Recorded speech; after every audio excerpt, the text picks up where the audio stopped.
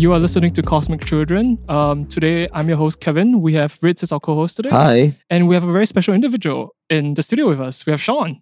Hey, Hey, Sean. Sean, for people who might not know who you are, what is Battle Brew, and could you please introduce yourself? Okay, so Battle Brew Productions is a game studio. We are in Singapore. There's about 7 of us. If you've seen a game or games with really cute bunnies and airships and floating islands, that's probably us. Yeah. We've been in the news here and there. Latest one is Channel News Asia. Yeah. Nice. Also show up regularly at the game shows, Game Start Asia, Taipei Yeah. Game Show, Tokyo Game Show, Busan Indie Connect, etc. We make fun games. We shoot Nerf in the office. That's usually me getting That's shot. fun. Sometimes we have hot pot and paintball. Yeah.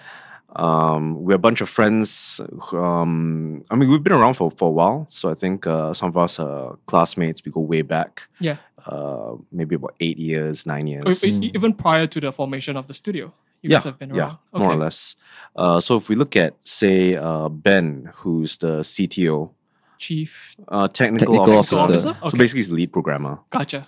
He was actually my senior in DigiPen back in the day. What is DigiPen? So DigiPen is wow. I'm gonna start selling. So DigiPen is, I would say, one of the better game universities out there. Yeah. And they have quite a rigorous program. So we graduated from there yoinks ago. I think that's 2011. About Okay. there. It's about 8 years back. Yeah. About there. Yeah. 2010 for him. And it was part of a sort of a recruitment plan for Ubisoft back in the day. So it was Oh, in partnership with Ubisoft Yeah. when they were still quite new in Singapore. So 1 year conversion thing, you need to submit your portfolio, Yeah. 2 rounds of interviews. There's a in-venue written test. Wow, that's very extensive. It was It's pretty intense, crazy. man. Is it let's say for the written test, is it for specific career in Ubisoft, or what was that? So I think there's different tracks back then, Yeah. right? So there was artist design, Yep. there was programming technical side. So I can only speak from the design side. Yep. I was go in, analyze things. Basically you had no access to any of the research or whatever. Or no phones allowed. You go in and they ask you a bunch of questions, ask you to dissect stuff. Yep. 2 hours, I think, was a written test. Okay. So, Wow. so, yeah. So what was the outcome of this? It was basically me getting in the program. It was tough. I think we stayed back a lot. Came out on weekends, every single weekend. Yeah. So I remember thinking to myself, okay, you need to like do this well. You need to put your heart into it. Come back on Sunday, think you're badass, Gotcha. right? Yeah. Right. You walk in Sunday morning after eating breakfast, and oh my god, like the art crew is already here, so they were here before I was. And then the other designers come in. So I think it was hard work, but I think a lot of us we really, really believed in it. Yeah. So I think a lot of the folks now from like the various batches did very well for themselves. A lot of key production leadership like positions in Yeah. Ubisoft, for example. Former classmates. So I think the program was successful. It was great. In planting a seed of sorts, isn't it? I think for a lot of us, actually, the seed was planted. Like you can't survive DigiPen if you don't have the passion anyway. And people talk a lot about like talent and stuff, but no, it's just hard work. I think you just need to like put in the hard work, put in the time, and then good things come out. But if you don't have the perseverance, I mean, like honestly speaking, who's going to come back and volunteer to do extra work on weekends? Yeah. Go the extra mile, basically. unless you really love it, right? Was there a Yeah. particular deadline that you guys were hitting, or? So there are really tight deadlines. Yeah. We had about half a year to make a prototype back then. And we had to pitch it basically to Ubisoft. Give us some context. Is that really difficult? How's that? Yeah. So I mean, it's really challenging because if you look at the kind of projects, I mean, okay, look at like games in general. They span the gamut, right? So there's your game jam games that are. What's Game Jam? So game jam is like you coop up 24 hours and you make a little short demo. Really scrappy. They're good for demonstrating ideas, but you can't usually make anything full-fledged. But I mean, a lot of good ideas have come from Game Jam, so they're a good way to get ideas, right?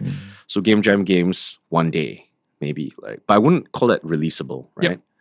All the way up to like AAA, 3-4 years, 5 years, 10 years, that kind of thing to make a huge AAA game, right? Yep. So I think they really run the gamut, but I think all the teams basically made stuff back then that we were really proud of, even for half a year. And that basically got us hired into the respective places that we got hired at, which would include Ubisoft, definitely, Namco Bandai. For me, I went to a Japanese mobile startup called Nubi. So yeah, I think we're all really proud of what we did back then. And that would eventually lead to the formation of Battle Brew. So how did that come in the beginning? And you when you talk about games, is it specific to a specific platform? Is it specific to a specific type of console? Yeah, please tell us. I think back then in school we just made it for PC. Okay. And the mobile scene was more or less, I wouldn't say in its absolute infancy, but it wasn't the sprawling ecosystem that we have right now. Of course, yeah. This was early 2000s. When was this? Yeah. Right? 2010, 2011. Yeah. Oh yeah, it's way before. It's when like way back. the iPhone was still a new thing. Yeah. People are still trying to figure out the business models. Games were already making big money, but they're making insane money right now. Okay, sure. Who you are. But yeah, so from there, if you're asking how I got to Battle Brew, I joined a Japanese company called Nubi. Yep. That was a mobile games company for the most part. It was really educational, kind of fun. But man, those were really tough times because we stayed back a lot. So the staying back in school kind of like didn't end. It transferred into the job. Yeah. So for better and for worse, right?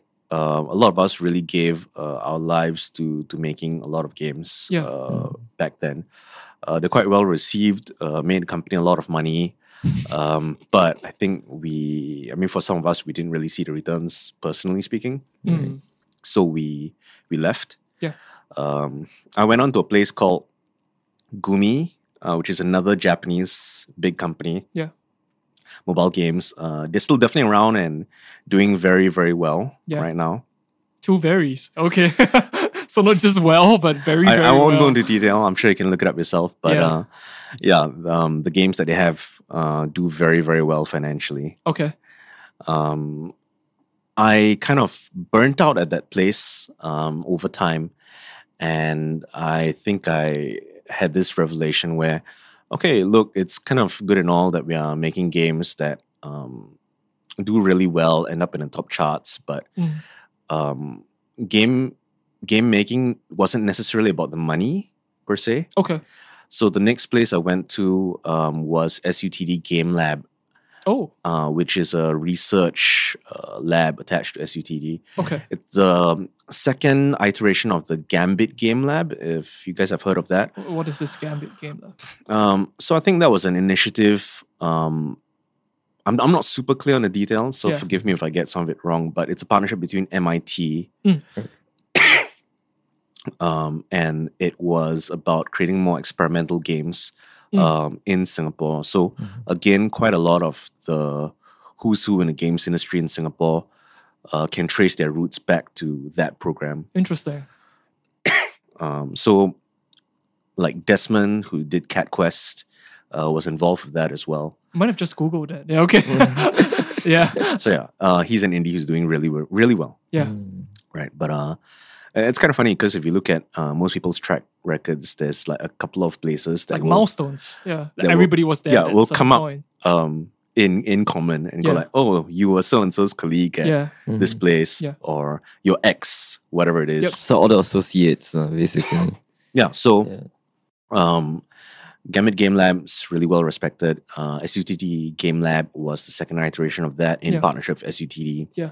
So what was your role in that? So sorry about the coughing. So more of a design mentor role this time. So we did do some production, but there's also a little bit of mentoring. And I think for me, I wanted to give back in a way, not just like make games for money or whatever. Yeah. But I think I was trying to find my soul again. So I went into corporate for a bit. Yeah. Big companies, and I was like, no, let's go back and scale it back a little bit. When you say giving back, is it more like a teaching? You want to teach the next generation, or what does that mean? So they run an internship program. I don't remember. Was it 3 months? 3 months plus. Okay. And the kids in that time make a game demo prototype. Okay. They usually work with, we don't call them clients, it's partners. And the students or the interns have the more or less final say on how the game goes, even though their partners may have certain agendas and wishes. Obviously, people are supposed to work together, but we wanted to give the ownership to the game production teams themselves. Yeah. Interesting. And what would you say is the finality of it? So when the game gets developed, is there like an do they get employed by these people or? Not so much that way, because I think some of these companies are more looking to see how games can move beyond entertainment. And the companies that were partnered varied wildly from like fellow game studios, like for entertainment, like myself, all the way to banks, to universities, etc., etc. So the aim varies wildly. I don't have strict figures, and some of the projects I can't talk about. Yeah. But I think some of the projects definitely were continued on, and the teams were essentially hired on to make a larger version of the demo. Interesting. Some of them spun off into their own companies as well. Yep. So Joystick, for one, which made Songbird Symphony. Okay. Critical Acclaim indie game out this year. Was a team from SUTD Game Lab. Another one would be Dice Roll. Okay. So they made a sort of a spiritual sequel to their own game that they made in the Game Lab. Things like that. Interesting. So quite an interesting place. I stayed there for about a couple of years and then decided to move on. Which is into Battle Brew Productions? More or less. There's a short stop in between. I won't go into too much detail for this one. Helped sort of run someone's studio for a while, but I think we split on creative differences. Basically, I think I'm the impatient one. And I was like, no, I think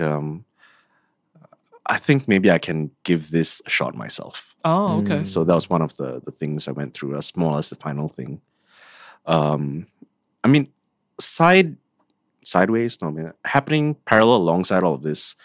I mean, the industry's close-knit, right? So we hang out, we chat. I can imagine. A lot of the moves, all of these things, they have, you could say, practical, career-oriented decisions or whatever behind them. But a lot of it's also really personal. You want to work with a certain bunch of people.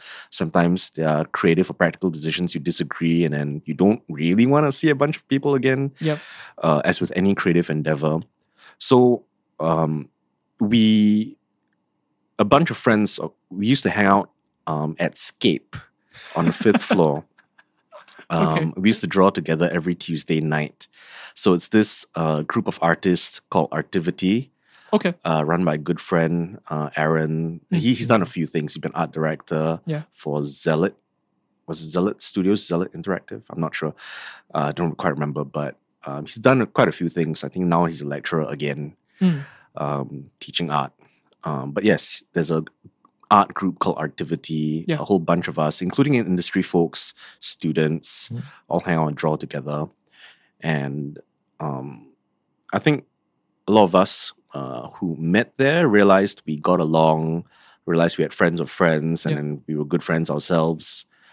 We looked around in conjunction with all the like business stuff happening, right? One bunch of friends at another studio, whom I won't name, didn't do so well and got laid off. And we were like, wait a minute, instead of jumping ship to ship, right? Yeah. Don't we own ship. technically have enough people here to form our own studio? Like we literally looked around, it's like artists, 2D artists, 3D designers, programmers. Yeah. I've always really liked your stuff. You've liked my stuff. Yeah. You know, we could make a game out of that. Oh wait, who else do you know, etc. So we started work on a side project, which eventually morphed into Battle Sky Brigade. Yeah. Right. Start pulling your resources together. Yeah, that's basically what happened. So we met up every like Tuesday night was a casual thing, but we used to meet up Monday nights, especially after some of us got more serious about the thing. Yeah. I mean, gained some people, lost some people along the way. Yep. But that's basically how Battle Brew started. Do you remember how long was this process though? In the About beginning, yeah. half a year. Okay. Plus. That's fast. Okay. I mean, That's okay, pretty half a year. good. Half a year is the when I quit my job. Yeah. That was mid 2016, I think, Gotcha. thereabouts. Yeah. But we've been drawing together for like a couple of years before that. Yeah. Because some of them I met them when I was in Game Lab. Okay. Some of them way before. Yeah. Some of them were like friends of friends who Yeah. then tagged on after that. Yeah. But yeah, basically quit my job after Game Lab, after the other studio, and I was like, right, I'm gonna try and figure this out. Don't quit your job just yet. kind of thing, right? Okay. And then the company formally started 2017 Feb. Wow. Yeah. Okay. So fast forward from 2017 Feb to 2019 December. Could you speak of the games that you guys have? And yeah. Sure. So we have it's the first unfinished game, and we still want to finish it someday. Battle Sky Brigade. It's now called Battle Sky Brigade Tribes. Tribes. Okay. So in case you guys are wondering, because we had this chat before we started recording, right? So the game we were making was Battle Sky Brigade, called Battle Sky Brigade. Yeah. Along the way, it morphed into our mainstay IP, and then it turned into a collection of games. Okay. So the strategy multiplayer game we were building is now called Battle Sky Brigade Tribes. That's still unfinished. Yep. We brought the Taipei Game Show one of the years. Got featured on Bahamut and 4Gamer, Is it which Bahamut? are Taiwan's two biggest gaming sites. Gotcha. Okay. Right. I think we've also got a 9.6, 9.3 rating, reservation rating on TapTap.com, What does that mean? which is a Is it- Chinese is it good? Android. Yeah. It's good. Okay. People have been chasing us to like finish that game. Okay. Oh, that's good. That's great reviews then. But I mean, here's the thing, right? About like business and realities and Yeah. practicalities and all that. We didn't actually have the cash to finish it. Okay. So that's where game making is not necessarily just it's like all dreams and fun and Yeah. hope and all It's that. not just passion. Yeah. No, there's actual like business things. So we had to do a hard pivot. And when we were at some shows showing off the game, including Tokyo Game Show, you have a bunch of girls, usually girls, who'll come by. Oh, this game's really cute. Oh, I love the bunnies. Oh, Yep. this world is great. Can I not PvP? I don't really want combat for this Yeah. thing. What is this? What's PvP? Yeah. PvP is player versus player. So we were building a strategy game where you could fight other players. Okay. Using cute bunnies and airships. So there's a really stark contrast there. Okay. Yeah, but we like that, right? So Yeah. the term we had to sort of sell things was, oh God, do I still remember it? Yabakawa. What's So that? I'll explain what that is, right? Yeah. So in Japanese, there's usually these portmanteau, like combination words, right? So kimo kawaii is creepy cute, Okay. right? So if you see those, isopod plushies or like Oh, okay. some Halloween All right, cute all right. characters, but they're still a little bit creepy. That's it, right? Ours was yabakawa, which is yabai, which is like so yabai is slang also, right? Like it's like nasty, but it's like also cool, Okay. right? So we take it as like badass, right? Yeah. And kawaii is still the same word from So the previous cute, one. yeah. So yabai, kawaii, yabakawa, So it's nasty, cute, badass, cute. badass, cute. So, okay. so the what we want to build here was a conflict of like emotional resonance. Okay. Wow, sounds fancy, right? So basically, like, so there's these cute bunnies, right? And they have like cannons and a ship, right? Yeah. So you blow stuff up and you Yeah. go like, yeah, okay, that's satisfying. Yeah. But they're all like flying, like falling to their whatever, and they Yeah, look pretty adorable, Like, yeah. cry. So you're like, oh my god, like that felt great, but I'm an asshole. Okay. Kind of combination of Yeah. feelings, right? So yabakawa, which is basically key, I think, to the world that we were building. So these girls were like, oh yeah, it's adorable. Can we not have the combat element? Mm. And we were like, wait. So we're kind of like running low on cash. Mm. And we were like, let's release a game. Like, it'd be really stupid to like die without releasing anything. So we actually realized, wait, that's a lot easier. You wanted just a town building. Okay, wait, hard pivot. What's the most casual genre we can think of? Idle clicker, something town builder. Let's do it. Because the base core systems could be salvaged from the main game anyway. So things were that dire at that point in time where money was running low and you guys had to release, or you guys wanted to release something. Wanted, yeah. Okay. So that's what we did. And thus Battle Sky Brigade Tap Tap was born. You said idle clicker. What is that? Idle clicker is that nefarious genre where you, as the name implies, you just click or tap. There's no actual Quote unquote gameplay? yeah, you could put it that way. I mean, in our version, there's a little bit about sorry, just burped in the mic. Like Take note. like there's pirates you can drive away. So I mean, you can tap on their ships and the ships are flying about. So you could say there's some gameplay and we could push that further if we wanted. But most of them are just you just tap, you just progress on the screen. Okay. PC analogs, analogies of that, very famous one would be cookie clicker.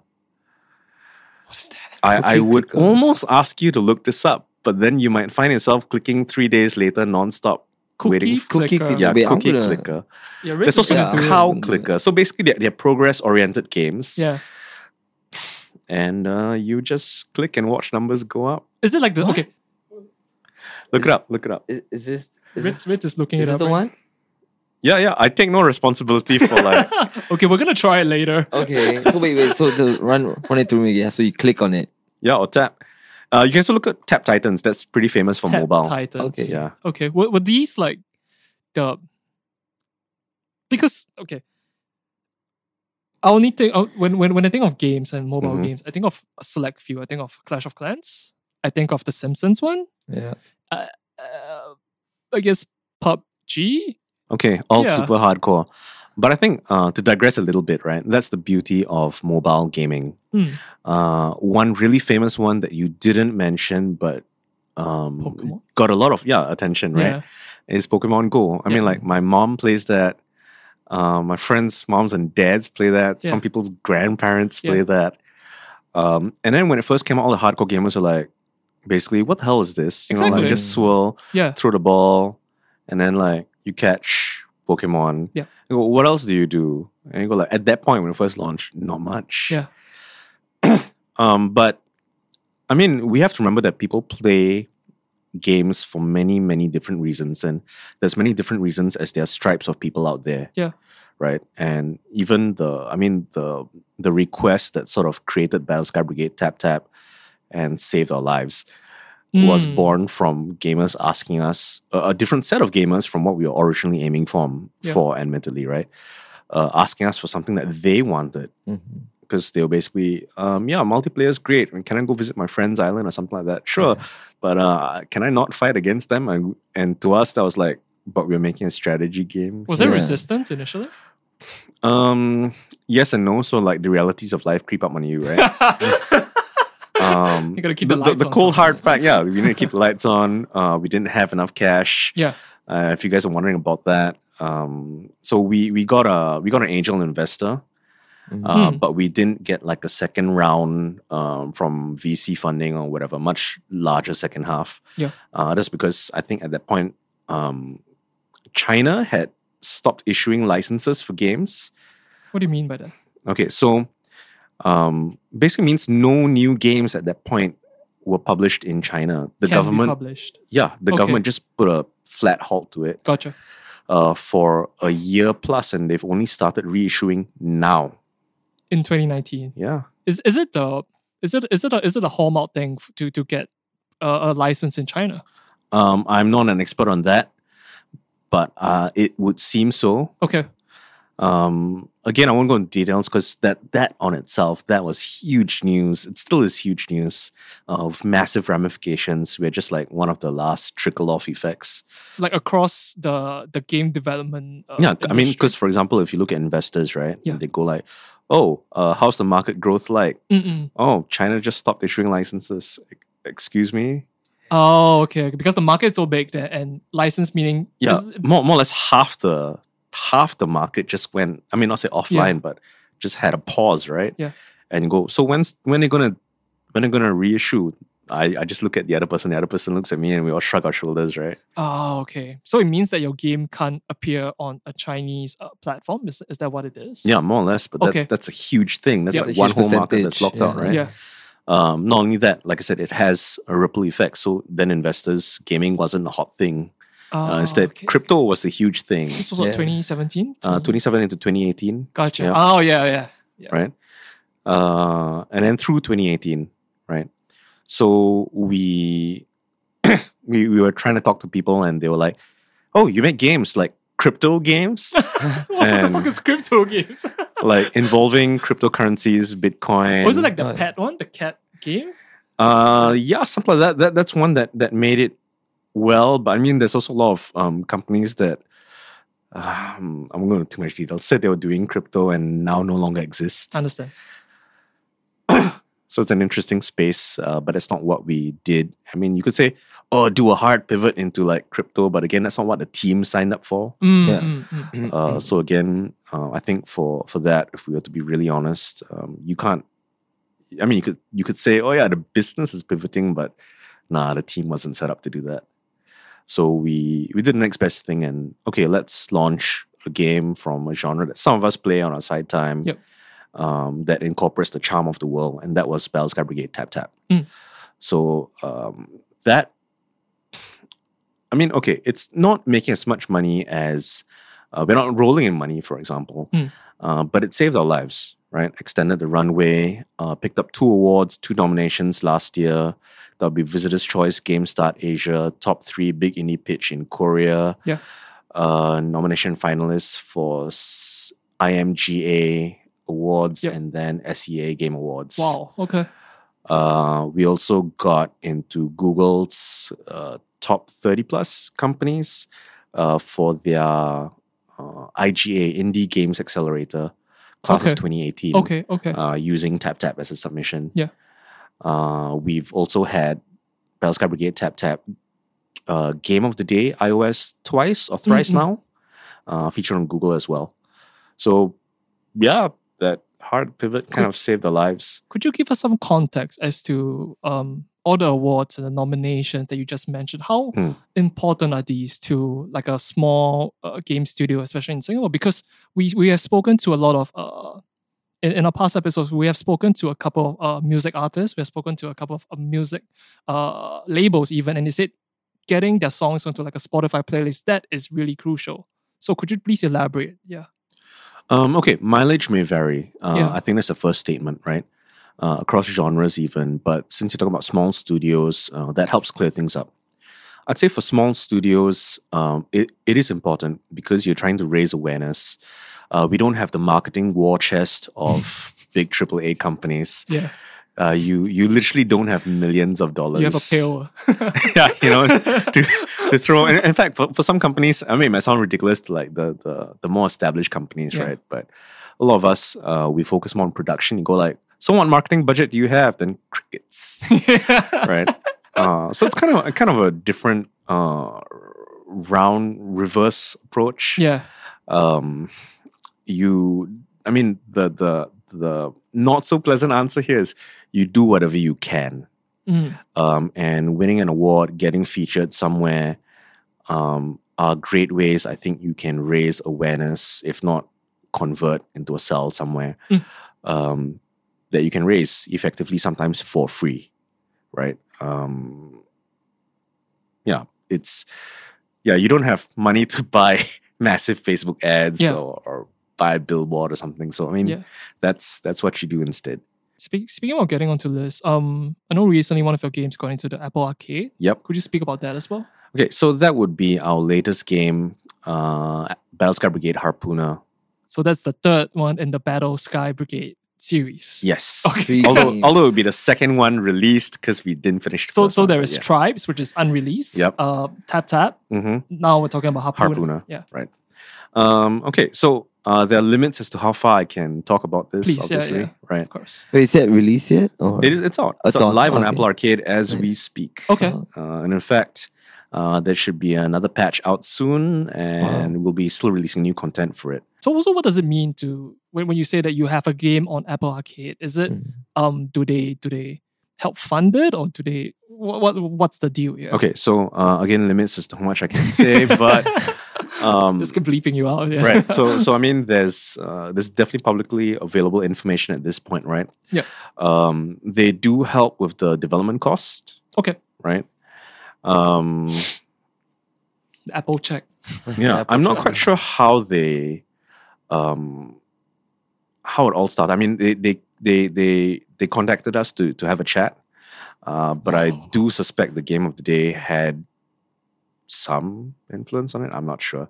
What is this game of the day? I mean, like the previous one, Tap Tap picked Okay. up, got featured, right? Yep. So I think they're definitely looking for a certain level of quality, of innovation. I mean, brand recognition, if we put it that way. But I don't claim to speak for them. I just look at the other games that were released, Yeah. and I think we are just blown away because it's a great opportunity for us, I think. But at the same time, it's also terrifying. Like there's people, there's companies there whose games I played growing up, and that I admire. Yeah. Us2 is there.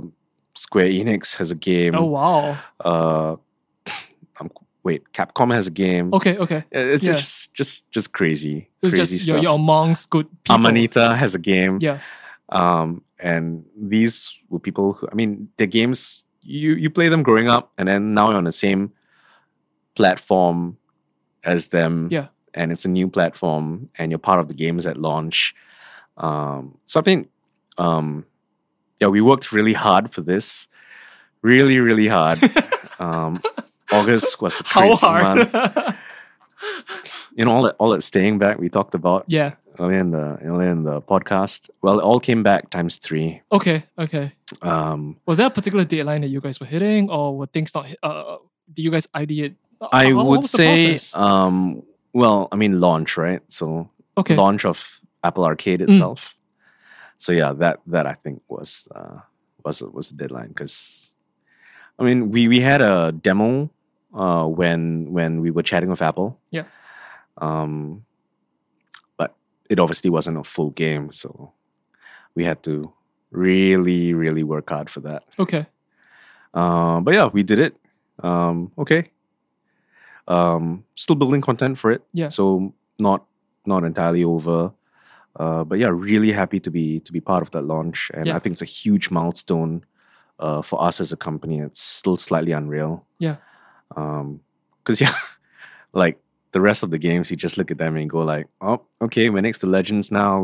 We're really small fry, but hi guys, kind of thing. Welcome us. Yeah, it's pretty crazy. You were talking about being next to indie developers and big studios. Would the difference just be in terms of scale between indie and big studios? I mean, that's a somewhat vague question also. I mean, like the differences are massive. If you look at Apple Arcade, I think a lot of the games there, like I said, have a certain level of polish and innovation. And you just look through, and I think I'm amazed by and terrified by the amount of quality and new mechanics and new ideas that's in there. But how they do things, we're kind of like reaching a strange state in the industry. Indies is also a weird and divisive term sometimes. Why is that? I mean, when do you stop being indie? Is a really good question, right? That's When are you indie? I mean, sure, there's indie stories of like, oh, I was you're more of an auteur or something, right? And you're solo dev, Yep. like that's the ultimate legend and myth, right? So the guy who did Stardew Valley, one man, Yeah. 5 years, Yeah. Stardew Valley. So okay, I would call Undertale indie as well, isn't it? yeah, definitely. Yeah.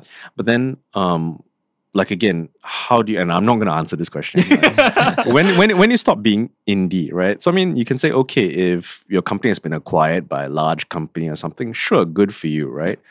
But if it's a team of 10 and they're I don't know, Westwood Interactive. Oh wow, I haven't heard that. Right. In a bit, yeah. I mean, because this came out because I was just reading a news article about a bunch of guys who are a new team making a first-person shooter strategy game, Okay.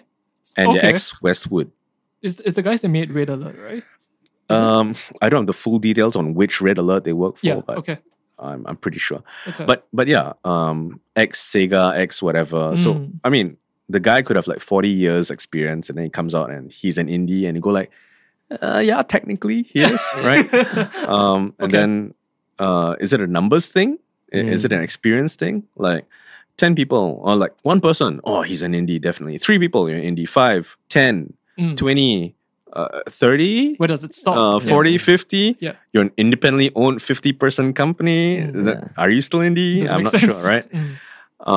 So I mean, yeah, the line kind of blurs, and sometimes you look at the level of quality as well. Like a game that just consistently blows my mind, Hollow Knight. Oh, okay. So a Metroidvania. Yeah. There's a cute little bug character. Yeah. It's the world of bugs, basically. What do you enjoy out of it? For people who don't know what Hollow Knight is, could So you just Hollow Knight explain? is a really well crafted side scrolling's not really the word. It's a Metroidvania, but I know that's a technical term, right? So you can explore this huge world. You fight in 2D. You can run, jump, do special attacks, all of that. But it's just beautifully crafted, and it's made by 3 people. And the level of quality, again, innovation, sheer polish. It's a great fun game. Looks amazing. Plays amazing. I've met them actually, Team Cherry, at some of the game shows.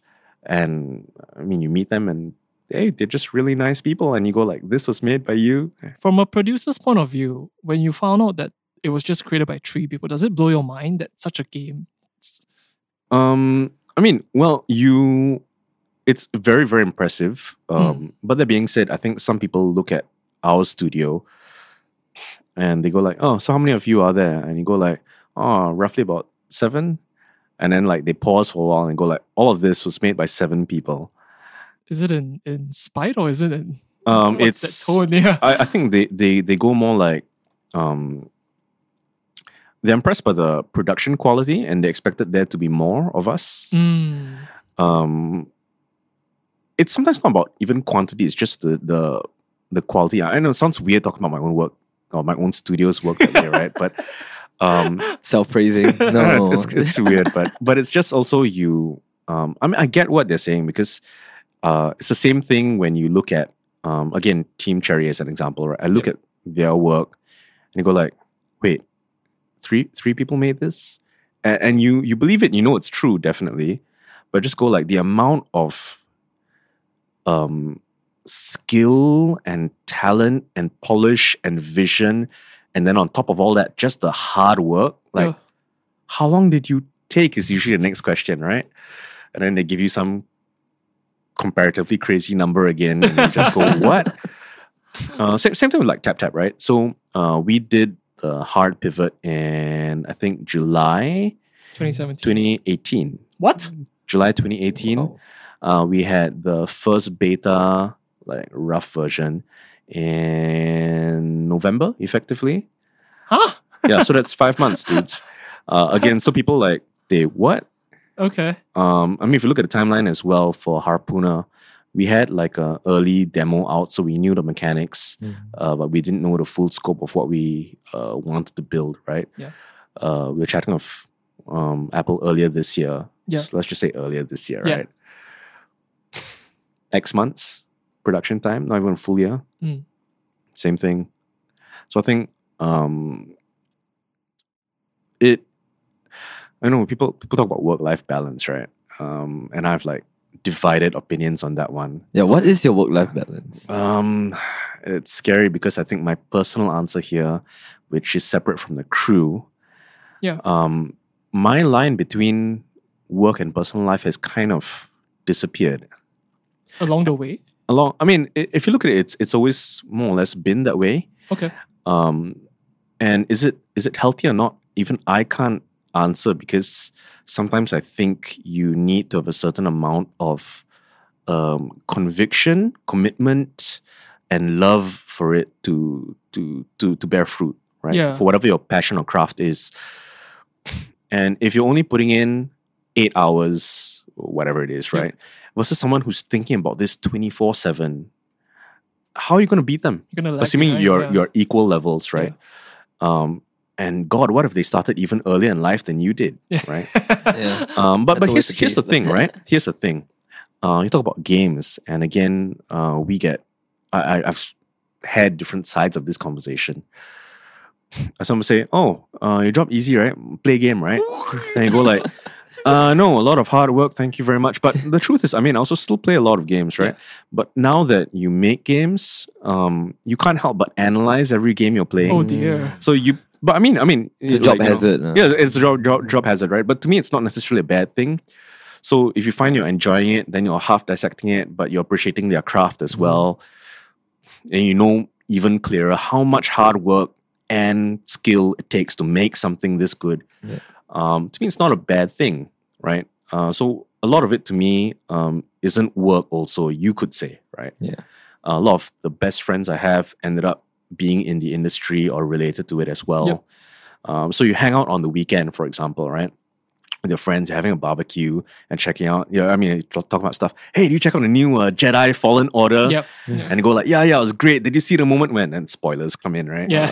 But I mean, a good question is that work, Mm. right?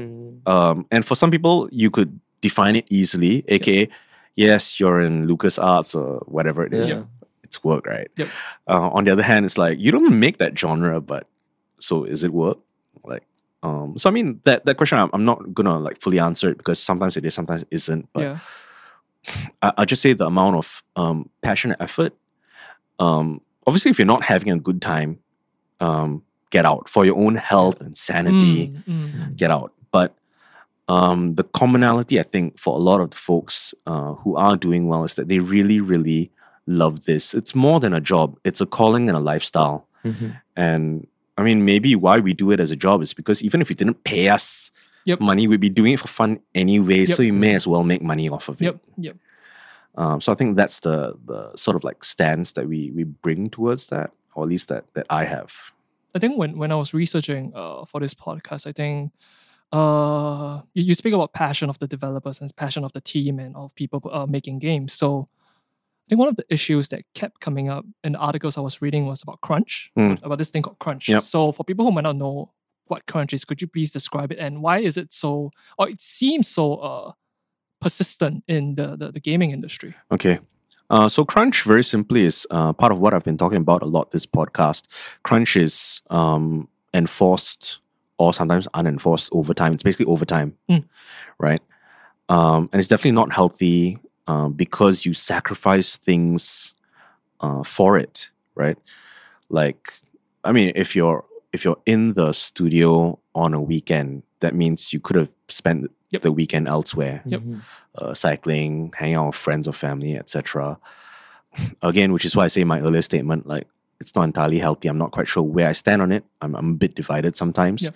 But look at my own life. A lot of the crunch was voluntary as well for me. And depending on who you ask or whatever, like, do I have a choice? Do I not have a choice? Right? That kind of thing. If you know, that sort of thing. So crunch, I think if you look at the job more as a job, right, then it's definitely unhealthy. And why does it happen? There's a variety of reasons. I think the classic bad example for it, and this is partly why I burnt out when I was working with bigger companies. Production crew is generally production crew. If you don't see some of the bigger picture, you're not given a chance to be aware of it, then you can't sometimes see the reasons as well. I'm not going to justify the reasons, I think studios should have a healthy balance. Like, you need to get out of the studio sometimes, right? Agreed. Yeah. But simply put, I mean, if there's a hard deadline, there's a hard deadline. Like Even if Murphy's Law kicks in, right? Yeah. Like the Apple one. That's a hard deadline, but I think we scoped for it. So, okay. I think we're okay with that one. Anyway, for us, it was about maintaining a level of quality, which brings us to the next one, right? Voluntary. And that, in its own way, can be more dangerous. And I, myself, fall prey to that, right? Yep. And Ben, my co-founder, definitely falls prey to that. Because I think we're both... well, he's a bit on the anxious side. So it's like, you can't stop thinking about it. Yep. So sometimes he'll be working on something like really super late at night. And I go like, why are you awake? Go to sleep. And it's like, I can't sleep until I fix this. If not, I have insomnia and I can't sleep anyway, right? Yeah. And I have a similar problem more on the design side. It's dangerous because I think that line then disappears. You're not quite sure when to tell yourself, even if like other friends tell you take a break. You don't feel like you deserve the break. Maybe it's not even like you deserve the break or not. It's just that the game needs this to be done. It's just like stage too tough still. I mean, all of that's tough because it's subjective, right? Yep. Like that exact question. Is this level or world too tough? Yep. Depending on who you ask. Yes. Yeah. It's Who's either playing it, yeah. right, just right, too tough in certain ways, Yep. too easy in certain ways.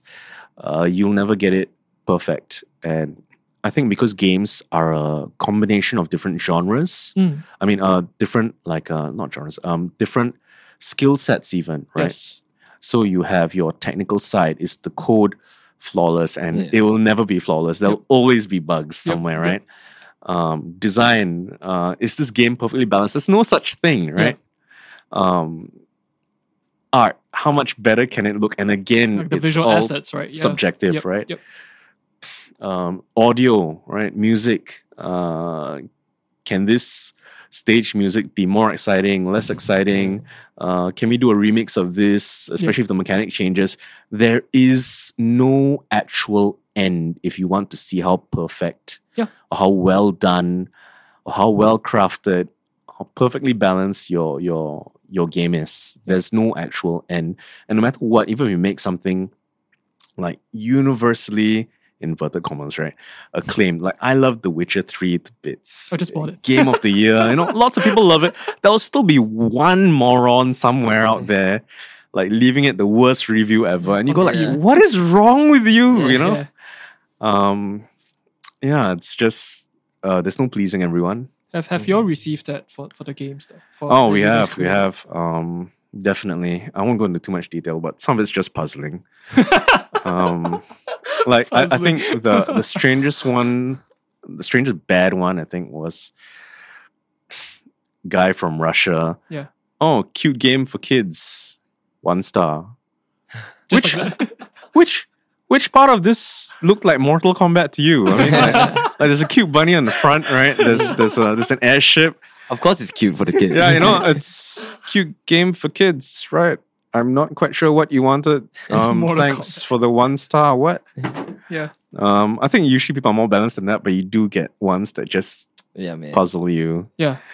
You just like, excuse me. I think another one, in fact, it's a game on Apple Arcade that I love, What the Golf. Oh, I think I saw a video of that. It's hilarious. Really hilarious. So it's a game where you think you're golfing, but then you're golfing with everything. Cars, the golfing character himself. Oh, that's fun. Oh, wow. Houses. It's ridiculous. Yeah. And then like I think one of the most bizarre reviews was like, most boring game ever. Why would you play? It's like, what is wrong with you? Seriously. But you never know. Maybe they're actually serious. I don't know. Right? Yeah. So yeah, it's weird. So bridging off that point, I believe you've taken on many roles in your life, from design and stuff like that, to be a mentor. So, as your role now in Battle Brew Productions, what are some things that you have to learn on the job, even, or you have to take yourself out of it and to see things from a bigger picture for the longevity of the studio? I think it's actually more the business side, marketing as well, maybe. but definitely more the business side. Because I think if you look at, so I think I've like one principle I try and hold true to. It's just called be fair, right? Okay. Be fair to the crew, be fair to the people who've worked hard, Yeah. be fair to the investors. Try and see where people are coming from, right? Because some of them might be approaching the problem or issue from a very different start point from you. So, for example, I think a question I get a lot from other folks who maybe want to form studios, etc., will be questions about how did you manage to get your first round of investment anyway, right? Okay. But I think if you look at, say, I wouldn't even say classic model of investing, right? Where the investors come from, a lot of craftspeople, I put them as the opposite end of that. More like, oh yeah, I will have money to make my product or build my dream.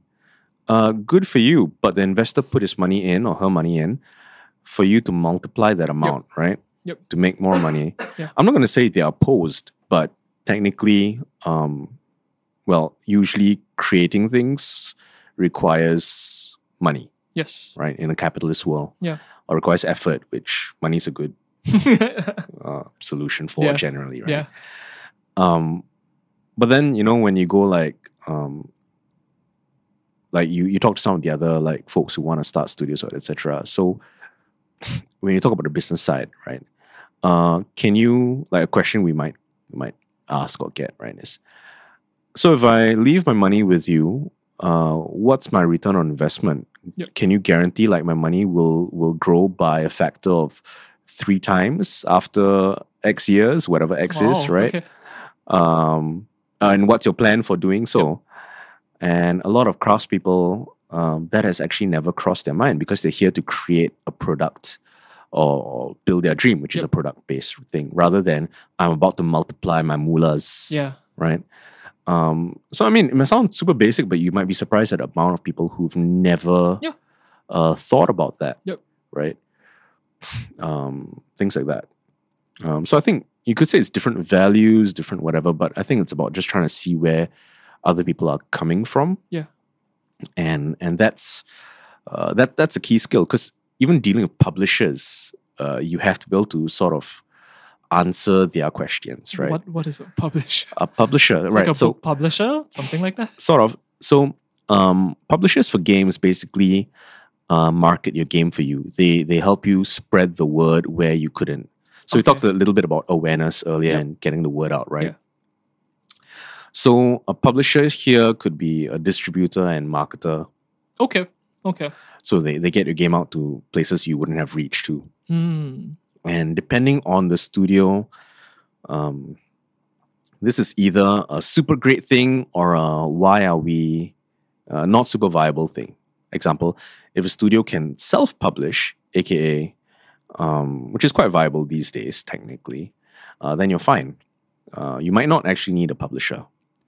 But if you have never bothered with marketing, you have no interest in doing so, you just want to make games, and you've got a good game, then maybe a publisher could be the best thing that's happened to you, because they'll do the job that you don't want to do, which is marketing your game, bringing it out to people, especially if you'd just rather be making. So having said that, I think publishers definitely have their place, right? On the other flip side, a lot of platforms and mechanisms now exist where studios are able to take publishing into their own hands. Yeah.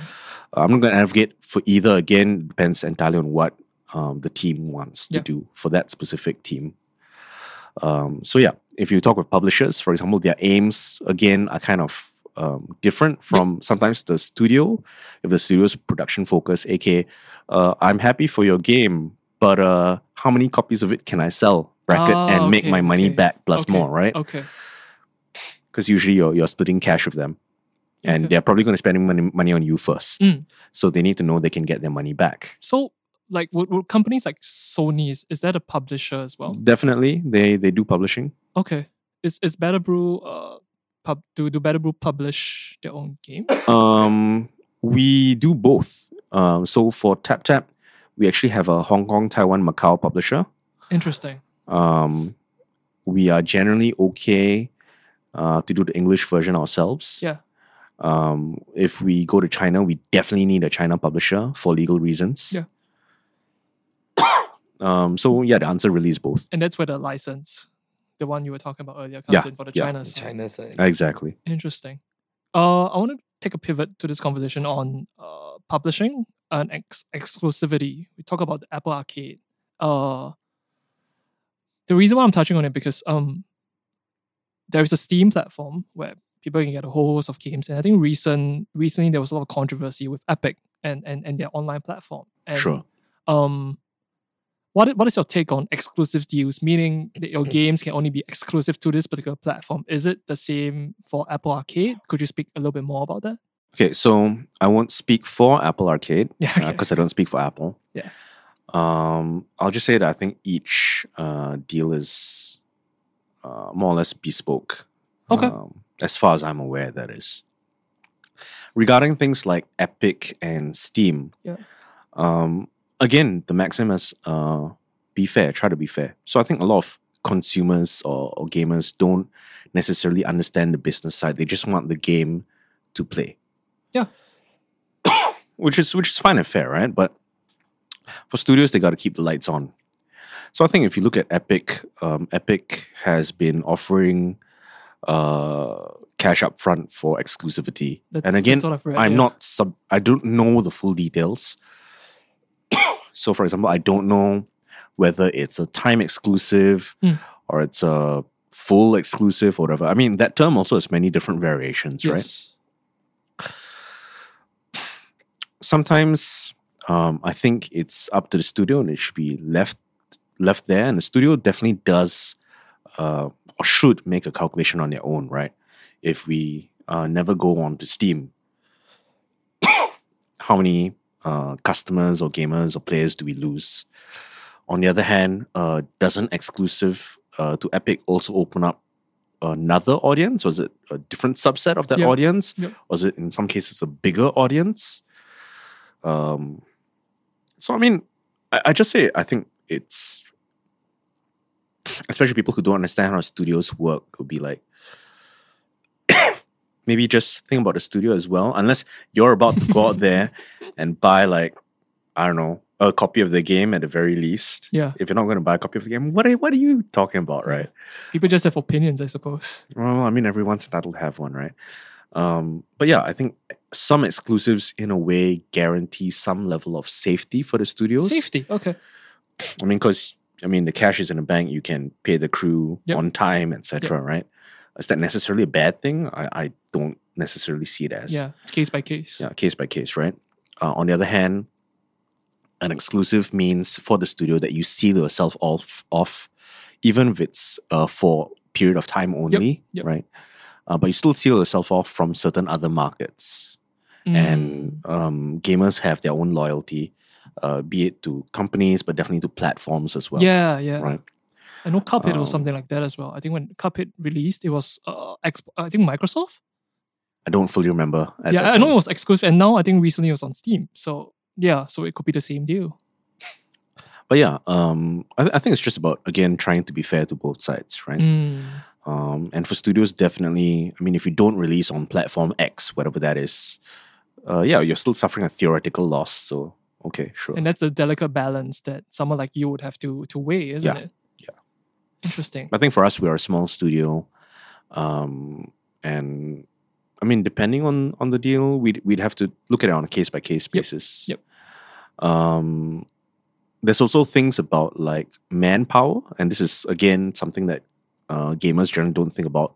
People in a studio, aka how much time it takes to make a port To another to another platform. okay. Right. So you gotta maybe adjust the controls, adjust the UI, hidden things like, oh God, does this platform like process memory entirely differently? Which means, people don't think about that, right? They don't have to, I think. Yeah, I mean. So they just play the game, right? Yeah. So, how long will it take? And then that translates back into cash again. Yeah. Which means how much money do we spend on this? So again, like sometimes, won't mention which companies or which studios again, but we've had certain chats with certain studios and they just go like, yeah, we are never going to launch on platform X or Y because even the way they process memory is weird or something. And you Yep, just go yep. like, too many formats within that platform to cater to. I don't have the people to cater to it. I understand. Example, right? So Interesting. some things that aren't as readily apparent. Yep. So moving forward from this, I'm very interested, and please share as much as you can, as how a game production studio like yourself, Hmm. how do you guys make money? Because let's say for TapTap, it's a mobile game, it's on the Mhm. app store and everything, and you get downloads, but downloads and people playing your game, it doesn't translate to money. How do you keep the lights on? Okay, so TapTap isn't a premium game, so we don't make money the moment you download. Premium games are more the classic model. What's a premium game? Premium means basically it's for sale for $4.99. Gotcha. Yeah. You Okay. download a game means you paid us $4.99. Technically, whatever platform takes a cut of that Yep. usually, Yep. so we get less than $4.99. Yep. So that's premium. That's the classic Understand, model, right? okay. Boxed games used to be it. Now it's digital sales. Yeah. Steam premium, Ridiculous. Yeah. right? Okay. Generally speaking, there's some free to play there. TapTap's free to play, so we make money off ads and in-game purchases. Okay. Yeah. None of that's compulsory. You can play the game as long as you want without ever paying us a cent. Yep. But as a studio, right? So I mean, we hear enough from the gamer side. I mean, I'm sure enough friends play that kind of thing, right? I myself play a lot of free to play games. But from a studio perspective, I'd say free to play can be riskier because there's no guarantee they're going to make anything. Mm. On the other hand, it could be the route to riches because the way it scales a lot better than premium, where you're limited by the number of copies. Yeah. Whereas, like, say your game has very strong incentives for players to pay Mhm. within the game or watch ads or whatever it is, right? That theoretically scales infinitely. True. Right. Agreed. Yeah. So we've heard stories definitely about like, especially for like gacha games, which are loot boxes, basically loot box type games, where somebody spent thousands a month on that sort of thing. Yeah. Wow. It's horrifying though. It is Yeah. to some extent, but again, I think this one is a personal decision. Mm. I myself have spent at times maybe a couple $100 here and there. Mm. On loot boxes. There were games where I felt really bad about that. I won't name them. There were games where I felt perfectly fine with that and went, okay, you know what? You guys deserve my cash. Take it. Yeah. So I think the mileage really varies. Depends on the game, depends on the crowd as well. Yeah. So for people who might not know, what could you explain what is a loot box? Okay, so a loot box is basically, I mean, there's a few terms for it. Loot box is the current popular one in the Western world. Yeah. Asian world is known as gacha for gachapon.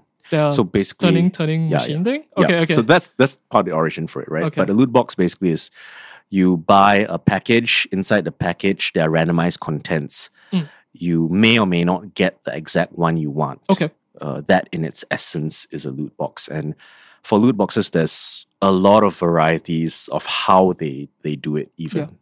And depending on the game, like it could be infinite as well. Does your game have characters, weapons, equipment, special spirit summons, other, I don't know, non-equipment equipables, which is weird. Non-equipment equipable. So like Dragalia Lost has something called Worm Prints, Worm.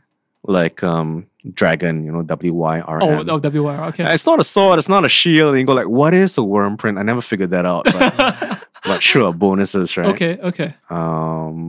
Yeah, things like that. I think a lot of the conversation about surrounding loot boxes and Hmm. its controversy, it's a bit of a shorthand for gambling in that sense, from that particular perspective, because a lot of the games that the conversation is being had around, it's mostly geared towards younger people, and younger folks, they might not have the awareness even to know that they're buying into something like this. So what is your perspective from a developer's point of view? Okay, so I think this one, again, mixed opinions because I have spent, like I said, money on loot boxes myself. There are times where I felt shit about it, times where I felt okay with it, times Yeah. where I felt, yeah, okay, this is fine, Okay. right? I think it's how the game does it. And again, case by case, right? I think that's actually part of why China has issued partly stricter regulations on games, right? Germany has as well. So I think Japan has as well, yeah, actually. For a lot of the loot box type games, you have to declare legally your odds on the loot boxes and declare what the contents are. It's like customs check. Back when we started, that wasn't a requirement, and there was a more nefarious kind of loot box around, which Japan has legally banned, by the way. Wow. So it's called Kompu Gacha. Kompu. I'll break that down. Combination Gachapon, right? So combination loot box. So that means, right, you need item A, item B, item C, item D, and item E. If you get all of them, you get this extra bonus that can only be gotten if you've gotten A to whatever it That is. sounds fucking terrible. Right? But I mean, you know how statistics and numbers break down, right? Yeah. So people think, oh, you know, my odds are fine. You know, I've gotten A and C Yeah. and E. I just need B, right? Yeah. No, you're going to be rolling for quite a while. Mm. So that was banned because it was literally too effective, right? Too effective. Yeah, too effective, right?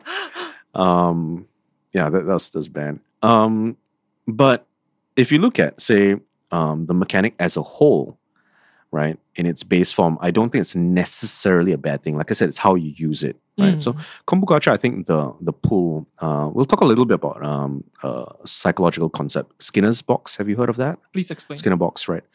So it's about conditioning an expected response of a semi-random stimuli. Yeah. Right? So man, this has been some time. I might be getting this wrong. I'm so sorry if I'm getting it wrong. bit Please go look it up, right? But basically, I think the experiment was it about rats? I'm not going to go into that. But basically, for example, if you press a button, right, and you maybe get food or rewards or something when you press that button, then odds are whenever you want a reward or foods, you're going to go press that button, even if There's a that shock. button might not necessarily give you on command 100% of the time that thing that you want, right? But regardless, we've gotten you, for example, to go up to that button and press it When you're hungry or when you want something. at a specific time. So it's specific behavior, usually there's a schedule, Yep. and semi-random or random response, right? But you might or might not get something. The human brain's kind of hardwired to try and make order out of that chaos. And maybe it's an analogy about life, Yeah. right? But that's, we're all trying to make order out of chaos, right? I'm not going to say all people play games for this, but I think I definitely have a little bit of that.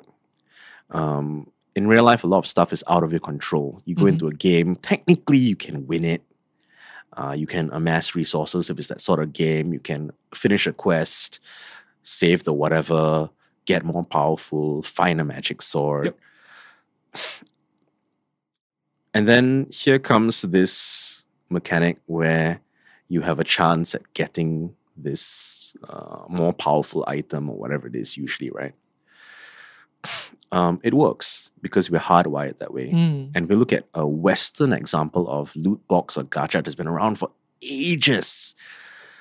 It's actually card games, those packs, Like card packs, Magic. like Magic the Gathering. Okay. Oh Right. man, I'm a huge fan. So I played a lot of that, and I definitely gave a lot of my back then allowance, pocket money, Yeah. for to sure. Wizards of the Coast. And I mean, that strategy works, right? Yeah. Because more or less you're going to get a rare, but you don't know which rare you're going to get. That is basically loot box. I think That's I think true. I researched on that particular comparison, but I think a lot of the conversation is also because like for cards, you're getting a physical product when you're buying something like that. But for loot boxes, it's mostly digital. You're not getting anything. But here's the thing, right? We live in an increasingly digital world. Who is to say that digital thing doesn't have worth, right? Yeah. I used to play a lot of World of Warcraft, right? If I lost my account, or if I were to attempt to sell it on eBay, not that I would, right? Mhm. It's definitely worth money. I've been playing it for like 10 years. I Yeah. have like a lot of cool Yeah. shit on it, right? I think what a lot of people who use that statement, aka on one hand you get something physical, on the Yep. other hand you have something digital, don't realize is that all value technically is virtual anyway. Mm. What I mean by that, right? So in Singapore, we don't really have much land, right? So cars are expensive, right? Why would you need a car in Singapore? You say convenience, etc. So Yep. sure, we'll give that to you, right? Yep. Why would you want, say, I mean, theoretically speaking, and going by stereotypes, right? A Lambo versus a Toyota. I think it's a social question. Isn't Yeah, it? it's social. Yeah. And it's in the brand names already, right? Supposedly one might have greater power to, like, I don't know, give you the illusion of being One rich sounds better, and supposedly. whatever, right? So maybe it's marketing, maybe it's whatever, right? Yep. But most people go like, if you have a Lambo next to Toyota, which one would you pick? Yep. Right. For I don't know, for example, going to a party to impress people. Yep. Yeah. Right. So let's be very specific about that. I don't know. Okay, fine, Lambo, right? Yeah. And that's because we've ascribed certain value Yep. to it. But really, besides it, I mean, going faster, maybe accelerating faster, etc. I mean, if you're in a jam in a Lambo and you're in a jam in a Toyota, is there any real difference, right? Yeah. All going the same speed anyway. And then let's not even talk about like maintenance cost, etc. Yep. Right? Yeah, But yeah. it's just the value that we ascribe. So in a world that's increasingly digital, I definitely argue and say that the digital has value, right? So I think to me it's just that's not an argument I hear much nowadays. Mm. Maybe more from the older folks. But again, you know, if they lost their Pokemon Go accounts, they'd be really pissed off. But what I find particularly fascinating, a couple of things, that games have gone from being physical products. I used to see them at Challenger. I used to see the physical boxes, physical discs, because we're all of a certain age here. So we have lived through that era. And now, within the past like a decade or 15 years or so, you can just get it on Steam. Get a digital copy. You don't even get a physical copy of the Yeah. game. Next thing is what I find to be fascinating as well. It's the, I would call it the black market economy of games. Let's say for CSGO, you get all the different skins that have no effect on the gameplay per se. It's just purely aesthetic. But certain skin from certain something can go for hundreds of dollars. Same for different games and stuff like that. Mhm. I think it's particularly fascinating that there's been a really big shift. Yeah. I'd say actually that's the way humanity has always been. What do you mean by that? I mean, people like we just had a chat about social value, right? Yeah. What is someone's world? What is someone's world? If they play a lot of CS:GO, Yeah. example, let's just say they play it every night. That's their world. Yep. That's literally their social world. Who do they hang out with? How do they hang out with them? Right? If you had like a really shiny knife, right, in CS:GO, which is one of those things, right? Yeah. And your friends go, "Holy crap, man! Where did you get that?" Yeah. Social value achieved. Mm. Right.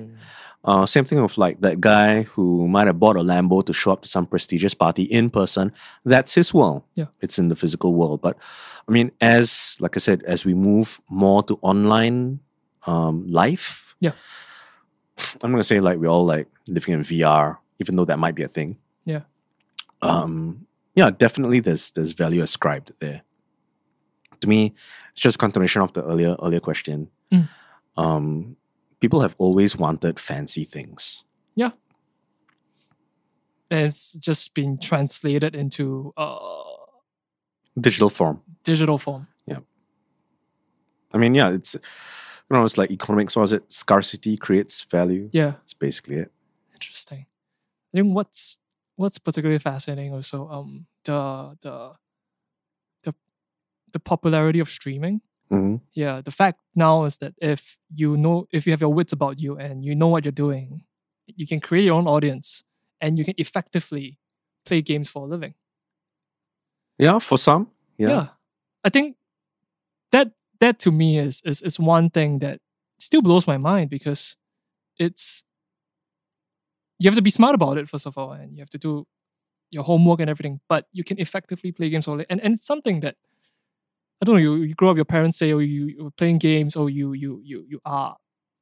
should go study, you should go do something else. But now effectively gaming, in its hierarchy and everything, it's a viable career, it's a viable profession. Okay, I'd actually like to point out that I think that one is actually, again, a lot more hidden hard work and sacrifice that people give them regard for, right?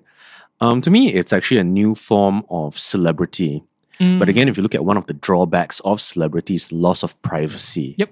Right? But if, say, you're a movie star or, you know, something classic, right? Maybe there's a line sometimes between that persona and personas that you're famous for and your private life. Yep.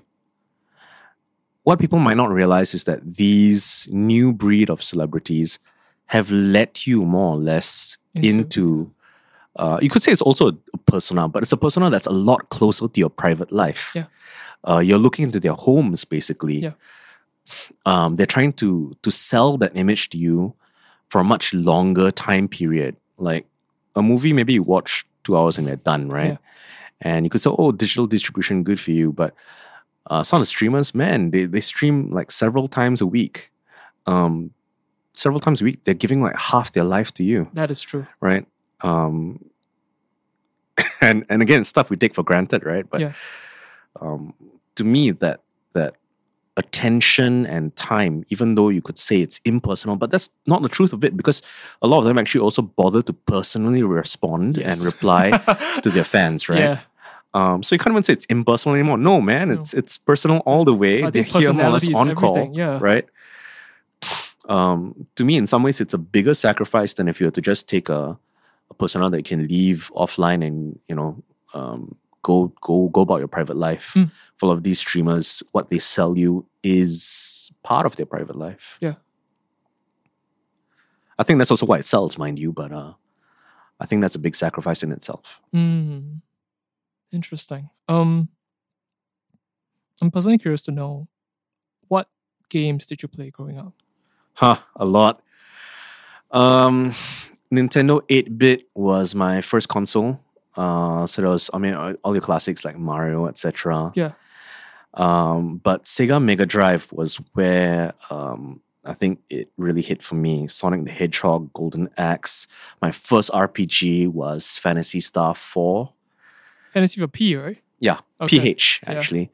And then, like, spoiler alert, but we're like several decades late, right? A couple of decades late. Main character, or at least like one of your characters in your party actually dies, like permanently dies, and it's like Kid Sean was like, wait, what? Oh, okay. Wait, that's possible? Oh my god, your heroes can die? You just reload the save file. No, but no, it's like a storyline thing. They were Yeah. permanently dead, and someone else betrayed you, and I was like, to me, it was really mind blowing because, I mean, I enjoyed reading a lot, mind you, right? Reading was great, but games, you actually live through the hardship of your characters. So I'd spend hours grinding like good gear for this character, and then suddenly they die, and I like had built a team around her, and you're just like, wait, what?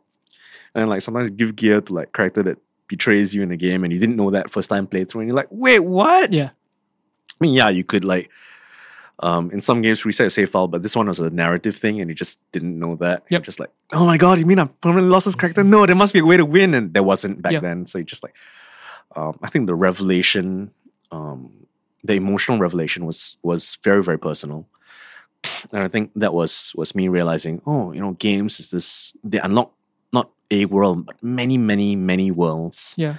I remember I was like drawing fan art or like my own versions of like, oh, what would a different Sonic level look like?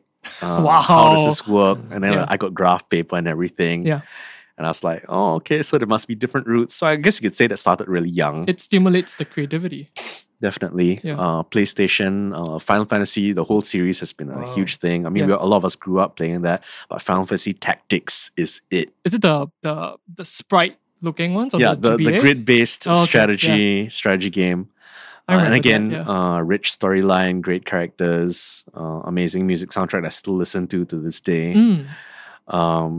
I mean, there's so many games. The list goes endless, and then Mm-mm. obviously there's all the new games that came out, and then mobile gaming hit. Yeah. Yeah, just games has been an endless source of inspiration and wonder. Sometimes it's an escape, mind you. World of Warcraft was crazy. Ate so much of my life. But yeah, really, it's a sense of wonder, both alone, like single player games, and then later on with people. Yeah. Like either you're playing side by side with family or friends. And later on, there was like MMOs. So I made Yeah. another group of really good friends through playing games like Mu Online. Oh, I remember that. Okay. There was Ragnarok online as even well. even before that, there was like Diablo 2, Yeah.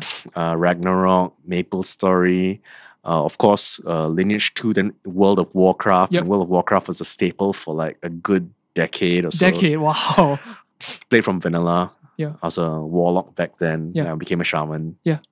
So yeah, I mean, it's just crazy because there's so many of these. I mean, we talked about digital stuff versus physical, right?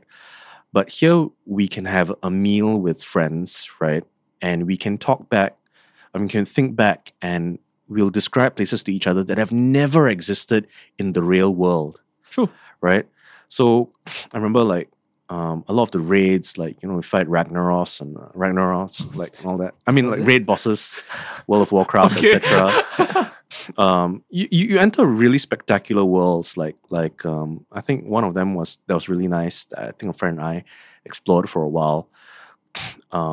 Was the floating islands in Nagran, which Okay. is an area. So you go like, oh, gravity doesn't quite work here. That's great. And then there's these massive crystal trees. Yeah. And this is like other floating like city of wizards called Dilaran. Yeah.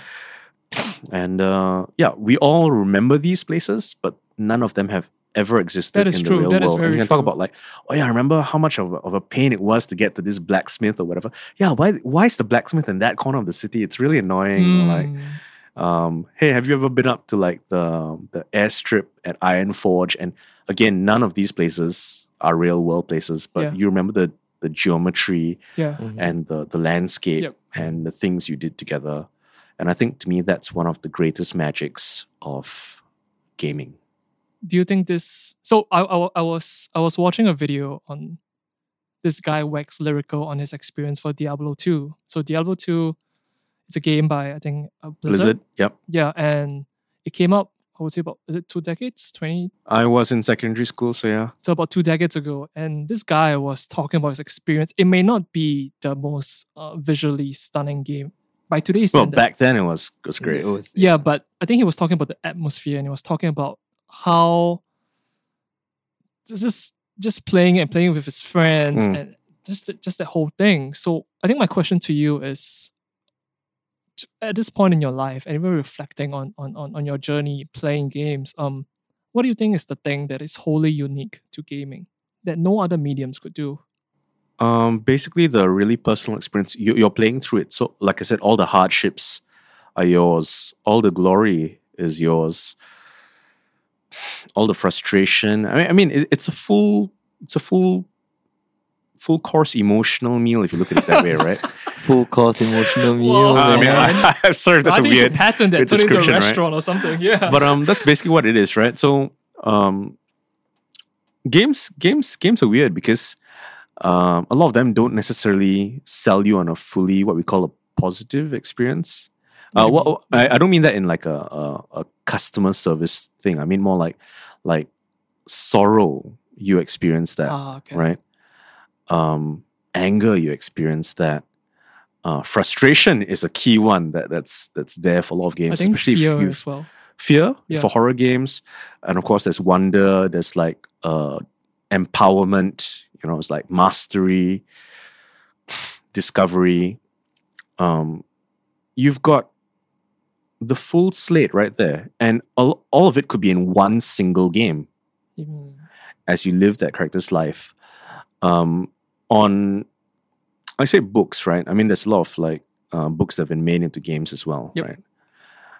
But reading about a character's thoughts is still different from literally playing your part in a world. Now, I mean, there have to be stylistic and I mean sometimes systemic changes as well. Like say, World of Warcraft, we are still characters, our Yep. own characters. We're not playing as one of the main characters, right, in the ongoing story. But it's all very personal because you make the choices that you make. Mm. And a lot of, like I said, my best memories, even from playing MMOs, aren't the in-game big story moments. Aren't them? Okay. Yeah, are not. It's the moments with friends. Interesting. Like, okay, great. I mean, like, I think the storyline for Arthas and all of that, you know, his betrayal to the kingdom and finally take down Lich King, and then his dad like says stuff to him and all that, right? He stabbed the dead. Yeah, right. I mean, it's all okay. It's a bit poetic, yeah. That's his character stuff, right? Yeah. But you are there. Like, you are there when, I don't know, like all the stupid and epic stuff happens. First time you figure out, oh wait, the edges of the stage fall away. Oh my god, wait, the raid fell away. Wait, we're morons. Okay. Versus like, okay, you got I did a bit of competitive raiding back then. I was on Amanthul. What is competitive rating? So you take it really seriously. So like we used to log on like 4 nights a week to raid and learn this and try to be one of the server's first guilds to clear a raid, right? And yeah, you pull something off. Like you got a realm first, like downing Okay. of a certain boss, and you just Okay. go like, yeah. I mean, there's a lot of like happy swearing as well. Yeah. But yeah, it's those moments you remember, and they're real because you were there. Your physical body was not there, but Mm. you remember all the experiences you had, and they were valid even though they were digital. Those things happened at what date, on what Yeah. year, Yeah. at what time. Yeah. I remember reading an article about this World of Warcraft player. I think he was part of a guild, and I think he was pretty high up in his guild. And I think after a while, he couldn't be contacted. So word got out that he actually died, and it was a very big it had ripple effects in the guild he was There's a in. funeral, right? There was a funeral, and people came to down to the funeral, and the family of the deceased was Digital like, virtual funeral, right? In the I game, think right? virtual, and I think in Physical reality, one as well. people came down, and the family of the deceased was like, I've never met all these people, but they said they were I all from remember the that guild article, members and yeah. everything. And I think it ties strongly back to the point you were saying that these things are actually real, the memories and Yeah, because you do put your life into that, right? Even if you don't ascribe great meaning to it back then, if you're hanging out with someone, I think there was a point where I played daily, in fact. yeah, You're chatting with these people daily. You're accomplishing things together. You know, I mean, if they speak about it, depending on friend to friend, right? But you know how they feel about their job. You know when they had their first kid. You accomplish things in the game with them. You down realm first. yeah, You help them get some gear. Yeah. They're all really, really, really valid. I'm not quite sure what the term is, but it's a real friendship, okay, right? yeah, You could say, wait, but you've never met them in real life. You might not have cooked them a meal in real life, but I mean, if you ask the follow-up, yes, I would in real life. And in fact, some of the really good friends we met online through gaming, and then we met up in real life. Yeah. And some of them have moved back overseas, but we still talk very regularly. And yeah, I mean, it's the bond is real. You spend time with them on a super regular basis. Yeah. You see and hear their innermost thoughts, Yeah. at least for the best friends ones. You know what they're like because you see how they react to things. So I think actually when you see someone how they play, you know a lot about them. Interesting. Yeah. Yeah. it is as real as any friendship, physical friendship. Definitely, really. definitely. And in some cases, I would say it's even possibly deeper, because in a virtual realm, sometimes you have no reason to hide who you are. You can be as nice as you want. You can be an absolute asshole, but that's your choice, right? Yeah, yeah. And for some people, it's very, very clear. I mean, who they are and what they want and how they want it.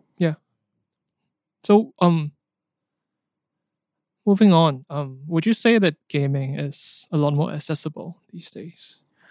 Definitely. I mean, as the world becomes more digital, and even with like mobile gaming, Yeah. a lot of people have access to gaming now. Yeah. Yeah. Is that for the better or for the worse? Both. But I think this is more of a human issue. It's not necessarily a games issue. I mean, at one point, rock and roll was the devil. Yeah. At one point, television was the devil. Yeah. Right. At one point, the internet was gonna destroy everything. Yeah. So I mean, Y2K. Yeah. every generation Mm. will have the Scapegoat? right? But I think gaming is literally both. I mean, you can be addicted, but is that necessarily the game's fault, or is that the person's fault? Okay. Right. So to say the games have no responsibility is also kind of weird, but at some point the responsibility definitely has a line somewhere, right? Yeah. Like, Yeah. man, like I've known some people who have played certain RPGs like more than 10 times. They weren't meant to be replayed that way, but Mm. you still have people trying to do weird things with the RPGs to try and break them, or they just want to replay them. And who am I to say that they are wrong to do it? Yep. So I think it's up to the individual.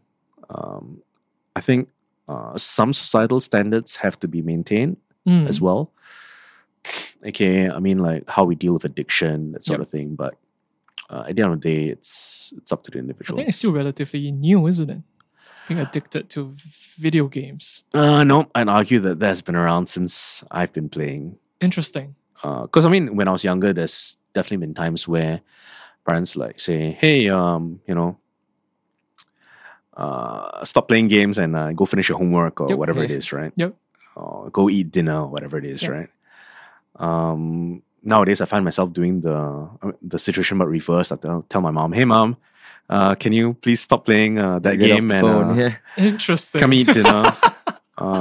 So then you go, is it the game's fault? Is it the person's fault? I mean, it's a little bit murky, but it's just interesting. I personally still find it surprising how popular Pokemon Go is to people who might not have even played the games. Because I go on public transport and I see uncles and aunties, people of an older generation playing it, and I always wonder what is appealing in that game to them. I mean, I've asked a few people, including my mom, right? I think the biggest recurring answer is it's simple to play. Interesting. I was just gonna say that also. That's Yeah, what it's- I feel. It's simple to play, and again, core gamers, like hardcore gamers, you look at it and go like, there's not that much for me to do. Yeah. I mean, there's a meta game that's nice, but mechanically speaking, at that time when it first launched, there wasn't much. Yep. But for them, there was something non-threatening and within their grasp, Mm. and it looked cute, and there was the social element to it, aka you had to go out. Crazy right, social element right. to it. Yeah. People I just think- like I cute think lah. At the end. They get that. Yeah. Like to them, it wasn't a game where like you try and introduce friends who don't game, or Yeah. I've tried to introduce parents formally to games. They go like, "Oh, I don't want to shoot people," Yeah. or like, I don't want something hardcore. This looks difficult, or this looks complicated. Mm. Like World of Warcraft UI, sometimes it's just terrifying. It looks horrible. You go like, are there 50 different buttons on my screen at this point? So yeah, I mean, I understand that. But again, like I said earlier, I mean, there's an infinite number of reasons why people play games. Yeah. Just the infinite number of types of people, right? Different strokes for different folks. It's a game for everyone. Yep. Interesting. I would like to wrap up this entire conversation, one last talking point. Sure. Singapore. Mhm. How, in your opinion, is it more? Would you say that there are a lot more resources and it's a lot easier to create your own studio, create your own games these days? Is there a lot more support for it? I definitely agree with that. But there's a flip side to that.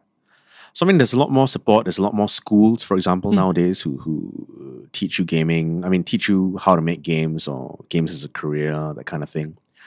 But the competition is also definitely there. The market's now more saturated than it has ever been, I think. Interesting. So it's the same thing with like games, right? Discoverability. Sure, you have these great new platforms, but how do you stand out? And unfortunately, that's not a question I have a full answer for. I can say like make sure your work's good up to a certain standard of polish. Have a unique vision, but I mean, all that's like easier said than done, right? Yeah. It's the execution that actually is tough. I would argue that, let's say for a game like Undertale, I mean the visual flair for that is not to any particular standard, but it has a very, very interesting draw and appeal to it. Yeah. Definitely. And I think they also had a very strong community. If I'm not wrong, I think Tumblr, was it? Yeah, Tumblr. Probably. So yeah, I mean, the storyline. To be fair, I mean, the art style isn't the most necessarily conventionally polished. Yep. But it has a certain appeal to it, right? So the characters, the music, even the persona of the creator factored into its success. Yep. And there's no magic formula. I mean, all of it works for some reason. Yeah. It's hard to give advice on that. Interesting. Yeah. One last thing. What is your opinion on esports and the massive growth or even popularity of it? I think I was looking at an article today about 2 articles actually. I think there's apparently an esports association in Singapore now. I think that's really Oh interesting. yeah. I've heard about that. Yeah. Like because I think the SEA Games is happening right now in December, and Singapore fielded like 20 participants in different games to compete in SEA Games. And there's this one esports Dota 2 Singapore championship thing happening in a couple of weeks. And the prize pools for these competitions are ridiculous. Yeah, I mean, To internationally also as well. Yeah, I mean, I used to play Dota 2 and I follow it quite to a certain degree. And when you Google Dota 2 competitions, the international comes out. The international is this annual tournament in which the prize pool for it has grown year after year. And right now, if I think the most recent iteration of it, I think the top prize pool was either 33 million or 38 million shared among the top 16. So you have effectively, if you win this, you could effectively, if you're the champion of this, you could effectively be a millionaire. And that is what happened to a lot of the players. Yeah. What is your opinion? Because I can imagine when you were growing up, There was no such this is thing, a yeah. fucking pipe dream. Yeah. I've seen so much documentaries of players saying that, oh, back in the early days, There I was will no carry one. my own keyboard and my mouse. Yeah. I go to the LAN shop, I play a competition. If I can get money back, that's good. But right now you have these celebrities. Not celebrities, but you have these mini celebrities. Well, they are players. celebrities. Yeah, they're Yeah. huge celebrity. Yeah. Ridiculous. Ha! One word: inevitable. Inevitable. Interesting. Inevitable. Okay. So I mean, we talked about like the digitalization of I want to say the world, but that's more or less what it is, right? Yeah. So a lot of our life becomes increasingly online. Mhm. Inevitable, literally. I mean, if we looked at the sports or the activities that we revere, right? If more of our life is becoming digital, it would only make sense that the stuff we watch, and I mean, if you talk about competitive, how we prove our worth, so-called, right? Oh, in different ways, okay. right? Like, so sports, at some point, the world was a lot more physically based. I mean, digital didn't exist at some point, right? Yep. So, how do you prove worth, right? The body, Mhm. sports. Mhm. So that's definitely not going away. I mean, we all still have bodies. We're not in the matrix yet, right? Yet.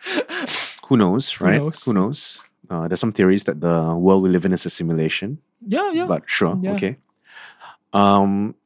As the world gets more digitalized, and games is a great example of that, right? Inevitable, literally. I mean, if you go like, oh, that's an amazing amount of skill.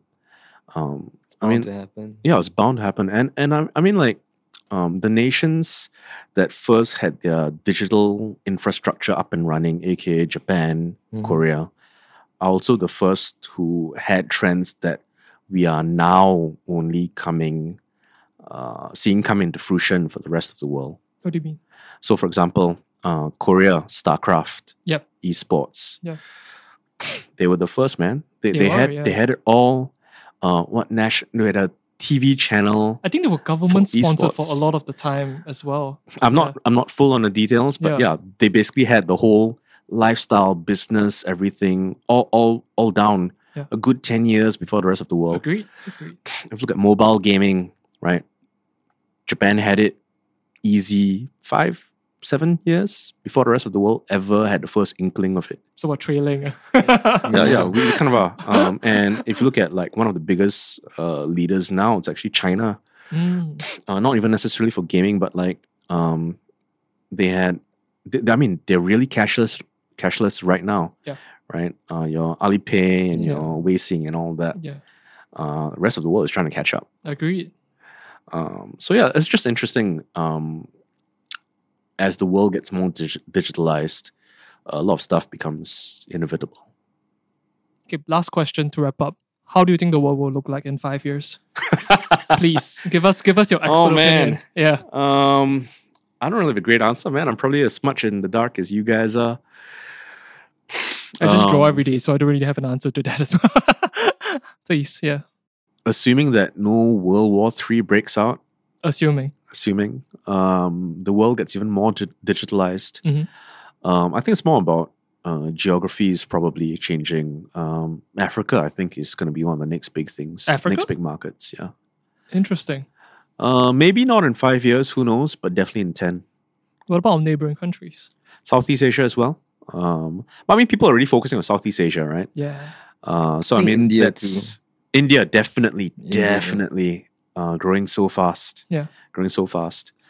Russia's an interesting place as well, depending on how things go. Do you think any interesting tech will emerge? Apart from VR and AR, those are already here, but do you think any interesting one will emerge? Man, hard to bet on because I mean, a lot of it's secret.